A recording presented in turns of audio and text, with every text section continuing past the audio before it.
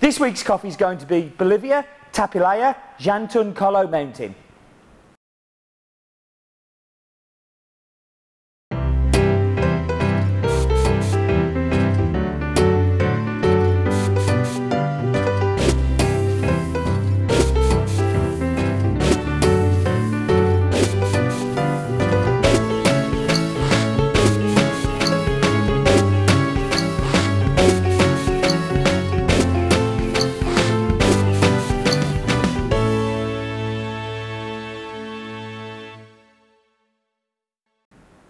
Hello everybody and welcome to In My Mug episode 184.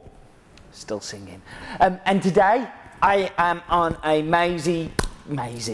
crazy mad rush on my hands again, as this weekend I have a super busy weekend, so I'm throwing this out there and hoping that it's going to be good. I'm off to the Heineken Cup final to watch Leinster, my adopted rugby union team, in the finals at Twickenham. I leave in around about 2 hours' time. I'll be editing this on the laptop on the train on the way home, and then on Sunday I'm in Manchester doing a 10k race, which is a big deal race actually. It's meant to be really well. I'm sorry I'm turning into a racing ball, and I do apologise. Like, running was never meant to be part of In My Mug. Well, I did last week. I said I was doing a 10k locally, and I knocked 1 minute and 40 seconds off my best ever 10k time, and I'm all very proud and pleased with myself.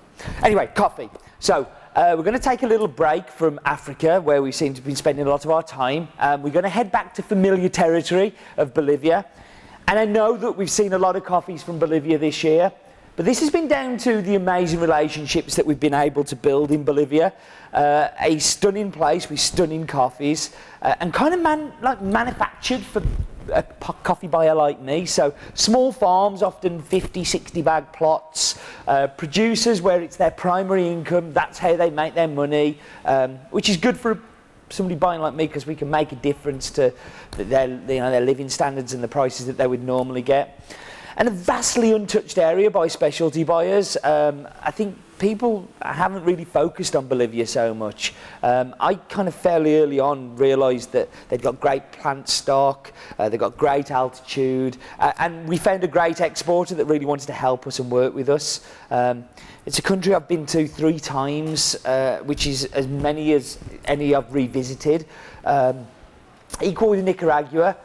But then in July I'm going back again. I'm about to book my flights before I go in the next couple of hours to sort all that out. So really excited about Bolivia, continue to be excited about it. And here we have one that is super different. It's a bit of a confused personality. It says Bolivian on the bag, it says Bolivian on the sacks, but when I cup it, I know I said we're taking a break from Africa, but it has an African influence in there, like a really good washed African. And I think that's very interesting. So the name Tapilaya is the name of the town, or as they call it in Bolivia, the colony, formed in 1962 and is part of the municipality of Caranavi. The region started to grow coffee in 1975, where the government kind of went in and promoted this and helped people get started with growing coffee. And it's around about 14 miles from Caranavi, which is the nearest big city. Town has a population of 750 people, of which 150 of them have had an influence in this cup, so 150 of them are coffee producers. Each of them owning around about 2 or 3 hectares each on the Jantun Mountain. And this is where the majority of this has come from, because there are some different parts of Tapilaya, but Jantun Mountain is where this one is from. Varietals, the varietals are very typical for Bolivia. Think Caturra, Cataí and Typica, very typical. Altitude is not typical. It's 1,200 metres to 1,600 metres above sea level, which is quite low for Bolivia. Interestingly, the only other Bolivian that we bought that was close to that in altitude was Copacabana. And this coffee shares lots of the characteristics and similar tastes to the Copacabana. So there's obviously something with that region or with Bolivia and washed coffees and that altitude where you get a very definite kind of profile. So some numbers. Nearest town is Caranavi, which is 14 kilometres away, near to the colony of Coain. Varietals are Caturra, Typica, Catayi. Population of 750 people, of which 150 are coffee producers, each owning around about 2 to 3 hectares each. It produces around about 240 quintales of coffee a year, altitude 1200 to 1600, and it's a washed coffee submerged in water, a real washed, proper, as we know it, washed coffee. I think that's it.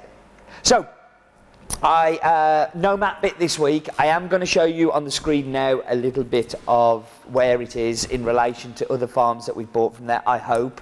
If I've failed, I apologise. It's definitely one of those days where I don't know how I'm going to get everything done before I go. So yes. Wheel of Death, should bring out the Wheel of Death. Is it that way or is it that way? It's one of the ways. Is it that way? It's that way. So we'll bring out the Wheel of Death, and this week it's going to be Chemex. I like my Chemex. And I know that this coffee is going to be amazing in the Chemex, so I am very excited that I pull a longer straw today instead of a short straw. So I'm going to whack you on pause. I'm going to go and make delicious coffee, and I'll be back with you in just a second.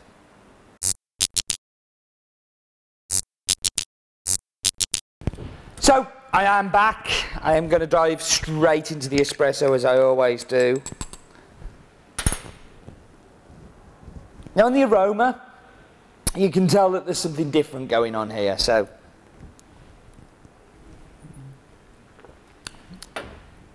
zing! It is fruity. You get lime. On the back end, I'm getting lots of pineapple. I just think it's delicious. I think this coffee is going to get better through the drinks, and already it's starting well. I scored this coffee super high on the cupping table. It's just so transparent, and that acidity just really cuts through. There's sweetness, but you don't even think about the sweetness. It's just there, but it is all about the acidity. Into milk.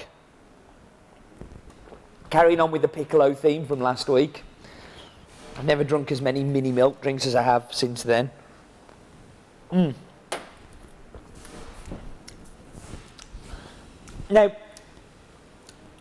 the milk highlights the sweetness again. So all Bolivian coffees for me, certainly the ones we've bought this year, have lots of sweetness in them.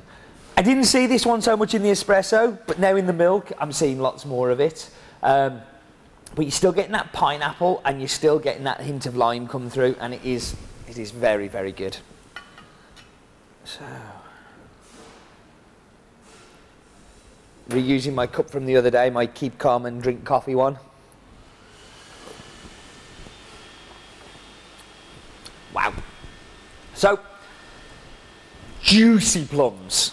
And I'm thinking dark plums, not light. They're definitely got to be dark, fleshy plums because there's a body there. But that disappears really quickly. What it turns into is this pineapple. And it's took me ages to nail this descriptor. We've had this coffee for 3-4 months. And is it that long? 3 months maybe? And been sitting on it because I found it really difficult to first to get the cupping notes for it, but also I didn't think it was quite as good as it could be. Whereas now, I think it really is in that window of its amazingness. It's just so transparent, so clean. I mean, and the cleanliness starts at the beginning. So what I mean by clean is the flavours are very apparent. There's no harshness or bitterness or roastiness or anything like that. It's just super clean at the start, and it carries on straight through. And even now, I'm salivating. It's kind of like, it's just so clean. It's a super coffee. I'm very pleased that we've been able to get it. Right, that's it. We are done. I am going to get my email done, and I'm going to get the heck out of here. I'll be editing this on the train, so if it isn't as great as normal, and I know the editing isn't always great anyway, please, I beg your apologies, but the coffee is amazing. So, anyway, life is too short for bad coffee.